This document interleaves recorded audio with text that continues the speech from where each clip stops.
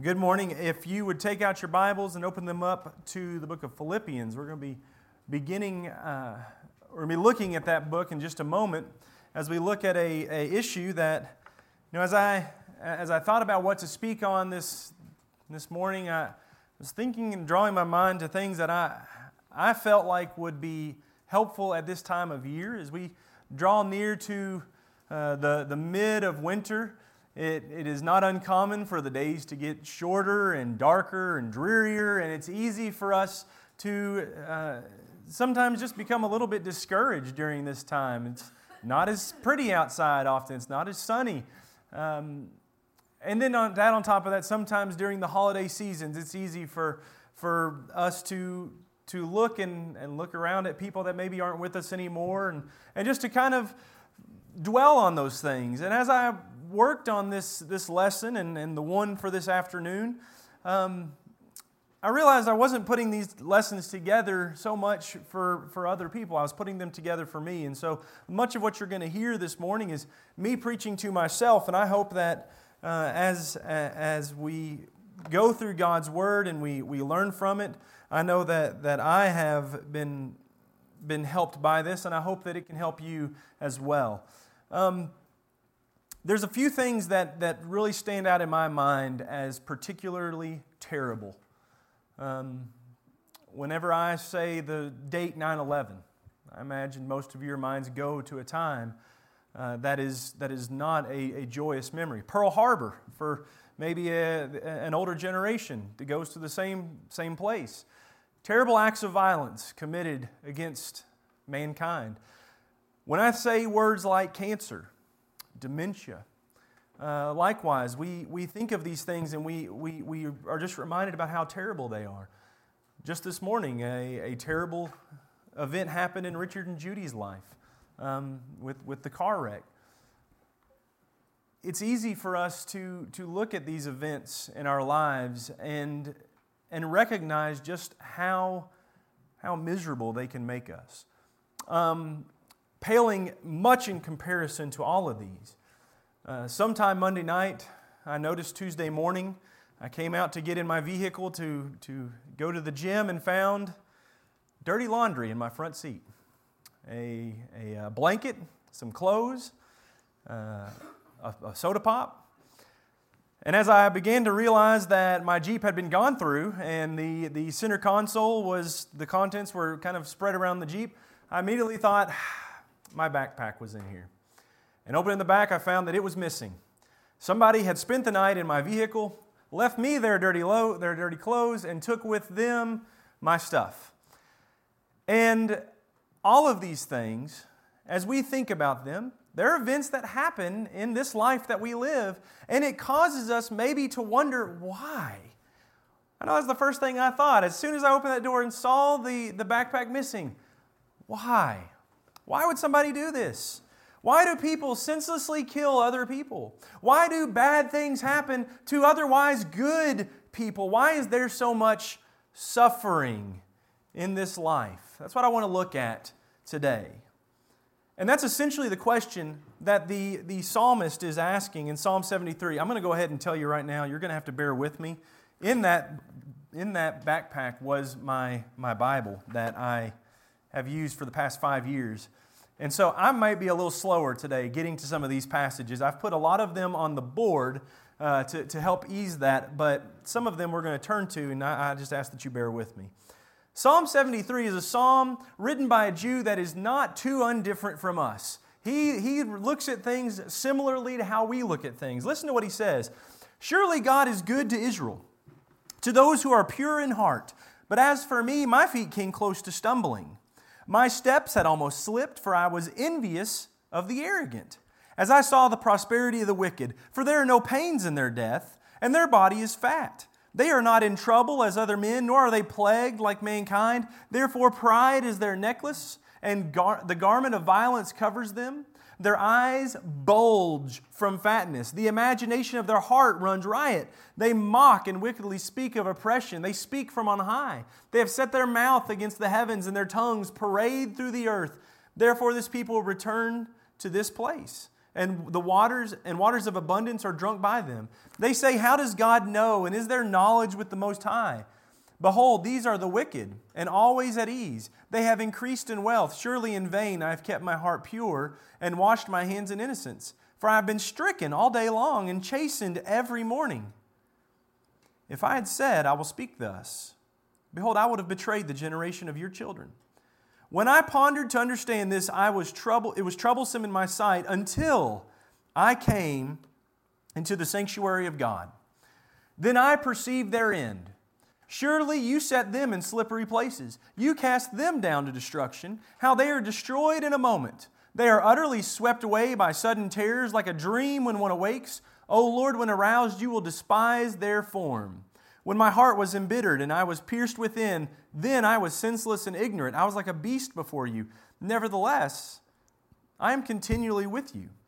You have taken hold of my right hand. With your counsel you will guide me, and afterwards receive me to glory. Whom have I in heaven but you? And besides you I desire nothing on earth. My flesh and my heart may fail, but God is the strength of my heart and my portion forever. For behold, those who are far from you will perish. You have destroyed all those who are unfaithful to you. But as for me, the nearness of God is my good. I have made the Lord God my refuge, that I may tell of all your works. What we see in this psalm is a man who, much like us, looks around and notices the grass is greener somewhere else. Things are going so much better for these wicked people. It's almost as if he's saying, and here I've been trying to do my best, and look at how bad things are happening to me. Maybe it'd be better if I just was wicked. He seems envious of them. And this is more than just kind of a fleeting, passing whim. He says, spiritually, this thought has almost caused me to slip.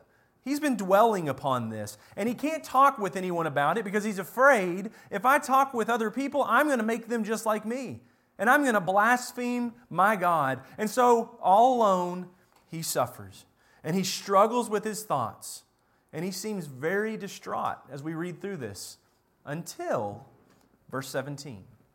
In verse 17 he says, until I came into the presence or into the sanctuary of God, and I considered their end. I considered the end of the wicked. I considered the end of these people whose lives looked pretty good, but were marked with wickedness. That's the turning point of Psalm 73, verse 17. I hope that is the turning point in our life as well. You know, something I had intended to do today, and amidst all the commotion and rotation that happened this morning, I forgot. But I wanted to ask the song leader to sing number 189. If you want to turn your songbooks there, I want to read these verses to you. When I survey the wondrous cross, number 189. When I survey the wondrous cross on which the Prince of Glory died, my richest gain I count but loss, and pour contempt on all my pride. Forbid it, Lord, that I should boast, save in the death of Christ my Lord. All the vain things that charm me most, I sacrifice them to His blood. See, from His head, His hands, His feet, sorrow and love flow mingled down. Did e'er such love and sorrow meet, or thorns compose so rich a crown? Were the whole realm of nature mine, that were a present far too small, love so amazing, so divine, demands my soul, my life, my all.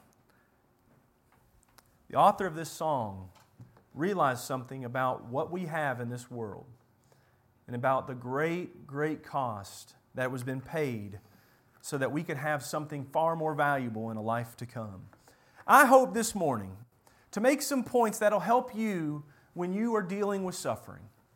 I know that they have helped me immensely. And when you feel alone and maybe even feel frustrated and angry, we're going to talk about that this afternoon. I hope some of these points will help. And the first point I want to make, it's going to sound like really bad advice to give someone amidst the pain of suffering. But it's absolutely necessary that we begin here and that we understand that during suffering, we need to know it's not all about you. Richard and Judy were suffering quite a bit this morning. I'm going to admit, I didn't go down to him, and first thing I do, walk up to Richard and say, Richard, it's not about you. But I want you to know that I didn't have to say that because Richard knows that. Richard, he might have been struggling with shock a little bit. But Richard's words the moment he saw me was, I bought communion cups for the church. You need to get those communion cups. And I don't have a card to give this young lady that's hit me. I've run out of cards. I need a card to give to this young lady, a church card. It wasn't about him. It wasn't about Judy. It wasn't about the card. His first thoughts were, how can this go beyond me? We need to know that. That's not an attitude that is often found in the world today. The thought that our human worth, our human value is directly tied to our human accomplishments. That is what makes me valuable, is the thought of the world today. And we know the Bible says don't be self-centered, don't be egotistical, don't be filled with pride. But those very things, pride and ego, they're the trademarks of our society. And we know what that song that we just talked about reminds us. When I survey the wondrous cross on which the Prince of Glory died, my richest gain I count but loss and pour contempt on all my pride. When we think of those words, when we think of the cross, there is not a soul on earth that has any right to feel anything but contentment for their own pride. But especially for Christians.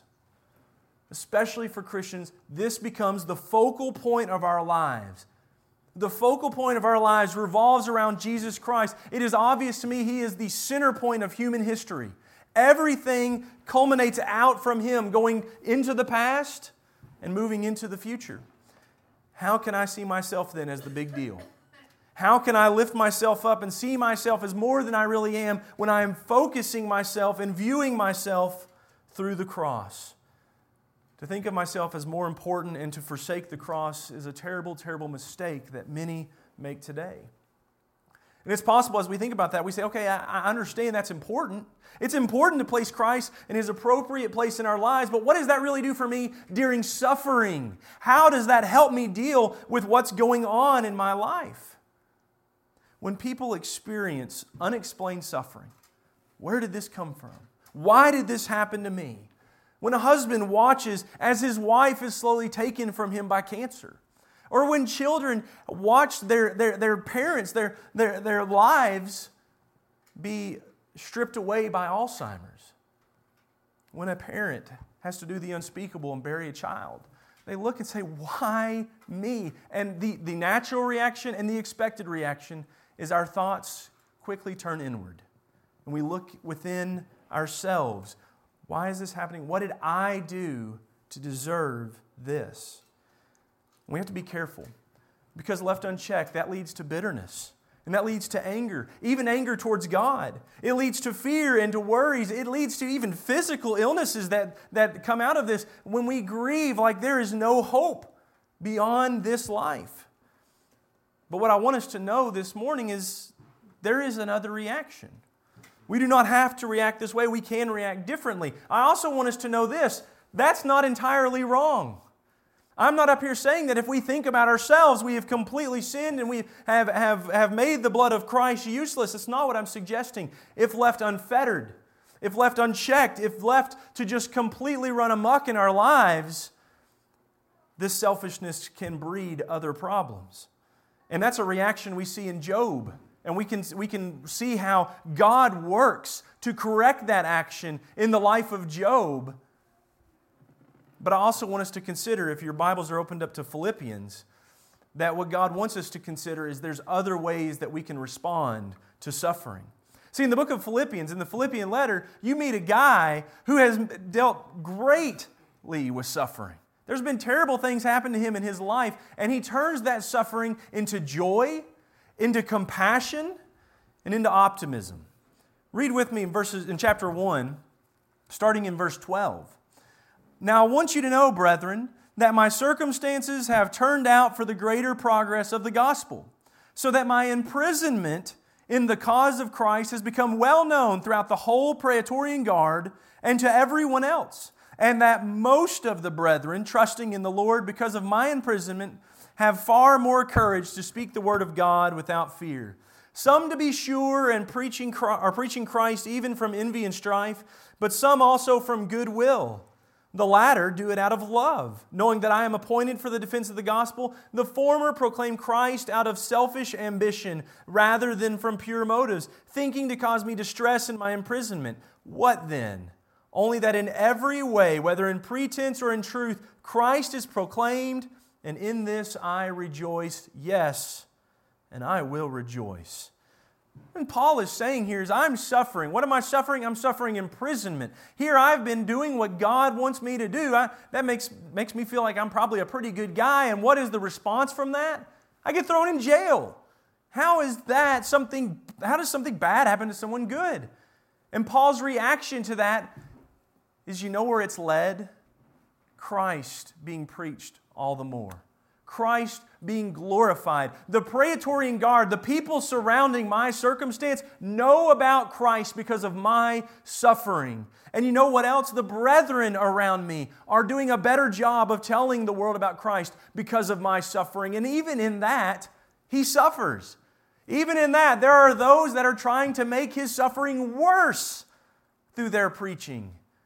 And He says, you know what? Even when people add heartache upon heartache, if Christ is glorified, I will rejoice. And he goes on to say, and this should have a change in your life, Philippians. In verse 27, only conduct yourselves in a manner worthy of the gospel of Christ, so that whether I come and see you or remain absent, I will hear of you that you are standing firm in one spirit, with one mind, striving together for the faith of the gospel, in no way alarmed by your opponents, which is a sign of destruction for them, but of salvation for you, and that too from God. For to you it has been granted for Christ's sake, not only to believe in Him, but also to suffer for His sake, experiencing the same conflict which you saw in me and now here to be in me. What Paul reveals here is that maybe when we experience suffering, we should think and realize this might come to me so that I can show the power of the gospel to others. I don't have to react like the world reacts. When suffering comes my way, I don't have to be destroyed amidst that suffering because I know there is a God that is in control. I know there is a God that made all things, that sustains all things, and works towards good towards those who love Him and are called by Him. And I'm going to be the first to tell you, I don't understand that. I read those verses in Romans 8. I read how we can't be separated from the love of Christ, and I say, I don't understand that. And I can't explain it. And I thank God that that's the case. Because a God that I can explain, a God that I can understand, is not a God that can create all things and can sustain all things. Is not a God that I want to be serving. I thank God that we serve a God that is higher than our ways, that is greater than us, a God that lies at the heart of a Christian. A heart of a Christian should be a trust in us, in this God that is different, that is unexplainable. And maybe to take His own words, to draw from His own words, instead of saying a God that is different, we'll say we have a God that is holy. And He's calling us to be different as He is different, to be holy as He is holy. And don't think for a second when you experience suffering and you look to God to say, how can I, like Paul is talking about here, how can I magnify you? How can I glorify you through my suffering? How can I react differently? The world takes notice. They may not say anything about it, but it's not uncommon that they do. It's not uncommon that someone would come to you and say, how are you holding it together? How are you not just devastated by this? And it's not that you aren't. It's not that these things don't just bring so much pain, but how do you react this way? How do you seemingly rise above your circumstances? How do you continue to help other people when I know you're hurting so much? How do you press on? And the answer to that question, brethren, is Jesus Christ. Jesus Christ and His gospel is how I press on. Over in 2 Corinthians chapter 12, this is what Paul is talking about. In this passage, Paul is petitioning God. He's saying, there is something that I'm struggling with. He calls it this thorn in the flesh. And he says, 3 times I've come to God. 3 times I've said, do something about this suffering in my life. And 3 times Paul is going to get the response from God, no. I'm not going to take it away. And I want us to think about it. There are so many different ways Paul could have responded. Paul could have responded to that, "This isn't fair, God. This isn't, this, look at all the good that I'm doing for you. Just take this one thing away and make things easier for a chance. God, please, if you don't love me enough to do that, why should I continue on?" So many different ways he could have responded. I want you to read with me what he says. "Concerning this, I implored the Lord 3 times that it might leave me. And he has said to me, 'My grace is sufficient for you, for power is perfected in weakness. Most gladly, therefore, I will rather boast about my weakness, so that the power of Christ may dwell in me. Therefore, I am well content with weakness, with insults, with distress, with persecutions, with difficulties, for Christ's sake. For when I am weak, then I am strong." When God said no, God said, "My grace, or my strength is made perfect in weakness. My power is perfected in weakness." Paul says, "Most gladly." What? Why most gladly when God says no, when God says, "I'm not going to remove this, you have to go through this suffering"? Why does that provoke gladness in Paul's life? It's because we have an awesome God, and He understands that.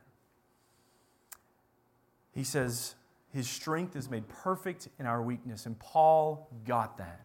When he was weak, God's perfect power was made to shine the clearest through us. Our weakness is an opportunity to discover what real, unfettered, uncontrollable power that God can just interject and fill into our lives. What that means is in our weakness, we come face to face with our reality.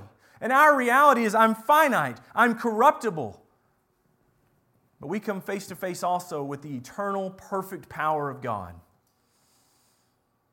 And so as Christians, suffering gives us an opportunity to clothe ourselves in that power and reflect God to the world. In our weakness, when we've been broken down, when we feel like we've had everything taken from us, left for dead, we have a chance to show the strength of Christ to the world. We have a chance to show His power. We have a chance to show His mercy. We have a chance to show His forgiveness, His love, and we do that from true faith, understanding that's what Jesus Christ looked like in His life. So while many will turn their attention inward, Christ gives us a chance to glorify Him throughout that. And that has always been what it's about to follow Christ. Maybe the reason, though, that this seems very difficult, this seems like such a hard thing, an impossible thing to do, is revealed in that account of Job. If you remember, Job was a good man. Job was a righteous man, and he suffered greatly. He loses everything. He loses all of his children. He loses his wealth. He loses his health. We find Job covered in boils. His breath even stinks. His wife looks at him and says, "You need to just go ahead and curse God and die." And I think, we look at her and just think about what a bad rap she gets.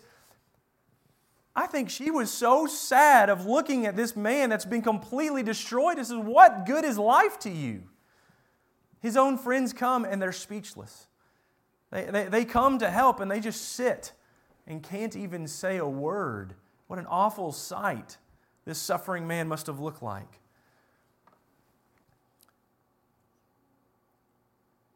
Job goes as far during all of this.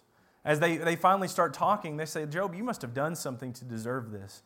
Job goes as far as to say, "It's not me that's been unjust, it's God. I am righteous. God is the one that's been unjust in this." Something that Job is going to have to and will repent of towards the end of the book. There is depressing conversations that go on in the book of Job. It is a hard book not to read and just be overwhelmed with sorrow for what's happening here and what Satan has done to these people. But that's not the purpose of Job. Job is not a book about why men suffer. That's not what the book is about. There's a conversation that takes place at the beginning of Job that I believe reveals the heart of God and reveals the purpose of the entire book. In Job chapter 1 and in verse 8, it says, "The Lord said to Satan, 'Have you considered my servant Job? For there is no one like him on the earth, a blameless and upright man, fearing God and turning away from evil.' And Satan answered the Lord, 'Does Job fear God for nothing? Have you not made a hedge about him and his house and all that he has on every side? You have blessed the work of his hand, and his possessions have increased in the land. But put forth your hand now and touch all that he has. He will surely curse you to your face." Then the Lord said to Satan, "Behold, all that he has is in your power. Only do not put forth your hand on him."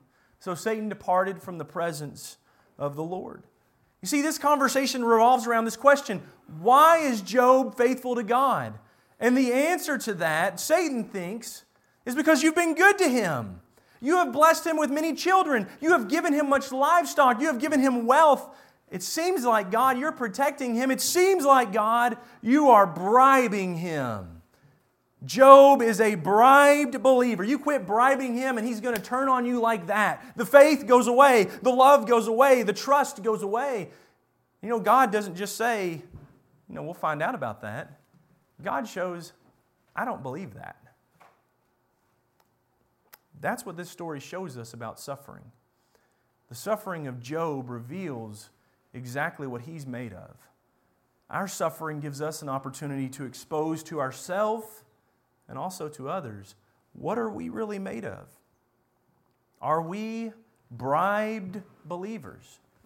When suffering comes upon us and it tests us to our very core, does it reveal that I come to services, I read my Bible and study it, and I pray and I treat other people well because the sun is shining on me, because things are going well at this moment.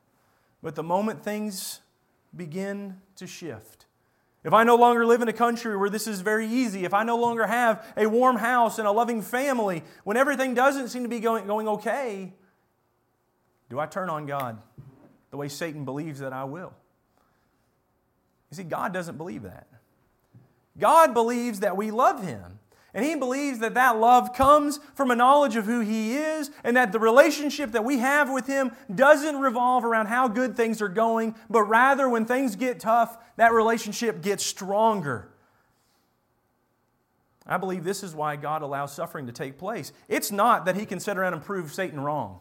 I don't sit around and try to prove something far less than me wrong. I don't have to prove an ant wrong. God doesn't have to prove Satan wrong. I don't believe God is proving to Himself. I don't believe He's proving to Satan. I think He's giving us an opportunity to prove to ourselves what exactly is the great power that we have in our lives. God allows us to suffer so that we can become stronger. He allows us to suffer so that we can draw ever nearer to Him, so that we can take a step closer and we can be taught and we can learn and we can feel the power that He provides. He trusts even that when suffering comes to me or when suffering comes to you, that it will create and it will produce a faith in us that is yet to be seen. A faith that is growing stronger. And so what I hope is when suffering comes our way, we realize this is my story. This is my Job account in my life. Satan doesn't think that I'm going to overcome. Satan thinks that I'm going to give up because things have gotten hard. He's convinced himself of that. And God believes that I can. God believes that I can overcome. God knows, as He told Paul, in your weakness, my strength is fully realized. My strength is shown. My strength is perfect for when you suffer. God knows that through Him we can overcome. And so maybe this happens then. Maybe we deal with suffering. So like James chapter 1 tells us, we can be producing something. Consider it all joys, my brethren, when you encounter various trials, knowing that the testing of your faith produces endurance. And let endurance have its perfect result, so that you may be perfect and complete, lacking in nothing. But if any of you lacks wisdom, let him ask of God, who gives to all generously and without reproach, and it will be given to him. James chapter 1 says the testing of our faith produces things that we need to be of service to the Lord. Testing of our faith produces patience. It produces strength. It produces trust. And if we're having a hard time seeing that, and brethren, I have a hard time seeing that. Suffering just seems to overshadow everything in our lives, and we get caught up in it. And I have a hard time whenever I'm dealing with suffering, seeing what is this producing in me. God says, ask me to provide you wisdom, and I'll provide it. That idea of seeing the end at the beginning, seeing where this is leading, seeing what this is producing in my life. Ask me to help you with that, and I'll help you. Now, what He doesn't say is, I'll give you all the whys. I'll give you the answer to every question, and you're going to know exactly why all of this is happening. He says, I'm going to help you to see what this can produce in your life. I have found that to be true every time I'm dealing with suffering. What an amazing, awesome opportunity it is after I've gone through something to look back and trace the things that have happened in my life that have led me to where I am and realize maybe without that event, I wouldn't have been prepared for this. You know, there was a time several years ago when some friends of mine were not only just making decisions that I felt were unwise. I didn't feel like they were wise at all. But it wasn't just that. They hurt me. They were decisions that were in one way an attack on me. And the thing that made it all the worse is they knew this. They knew not only are these unwise, they knew this is going to cause pain for him. We're going to do it anyway. And I remember how frustrated I was and how angry I was with them. And I could have just screamed and yelled at them until hopefully they made a change. Or until they said, look, I'm tired of dealing with this guy. We're just not going to have anything. I could have ignored it and just wrote them off myself and said, I'm not going to deal with them anymore. But over and over again, we went back and we talked and we discussed this and we tried to share with one another what we were thinking. And in the end, it didn't really change a whole lot for them. They still did what they were going to do. It changed a whole lot for me. I learned something that day, not about dealing with these friends. I learned something about love and about patience.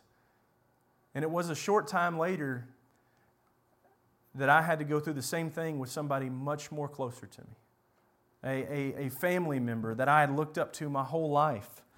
That I had to go and to talk about some terrible things that were happening and decisions that they were making that were very unrighteous.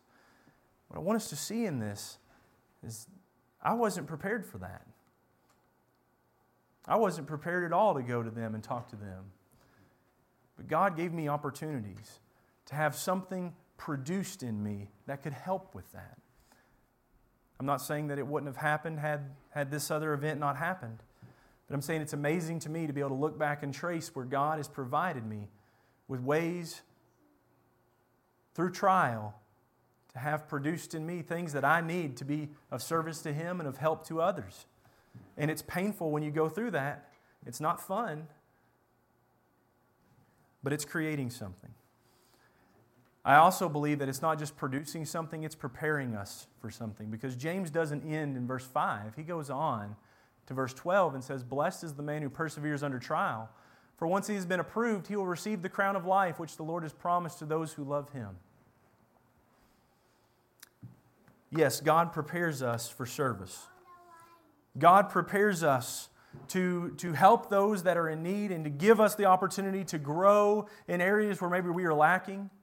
But ultimately, God's preparing us for a life with Him, a life in eternity. God is preparing us for a closer relationship than we've ever felt here on earth. God, through our suffering, is preparing us for heaven. Through our suffering, He's teaching us to pray, to speak to Him like maybe we've never prayed before. He's teaching us to dig in to a knowledge of Him through His Word and to study earnestly day and night. He's preparing us for something that is ahead, for a life when He is in our midst and there is no more shadow, there is no more need for gates on the city, because God is with His people once more. And so, yeah, we are suffering today. And suffering causes us to look inward, to focus on ourselves. But it can also cause us to allow that to shift and allow us to look somewhere different as well.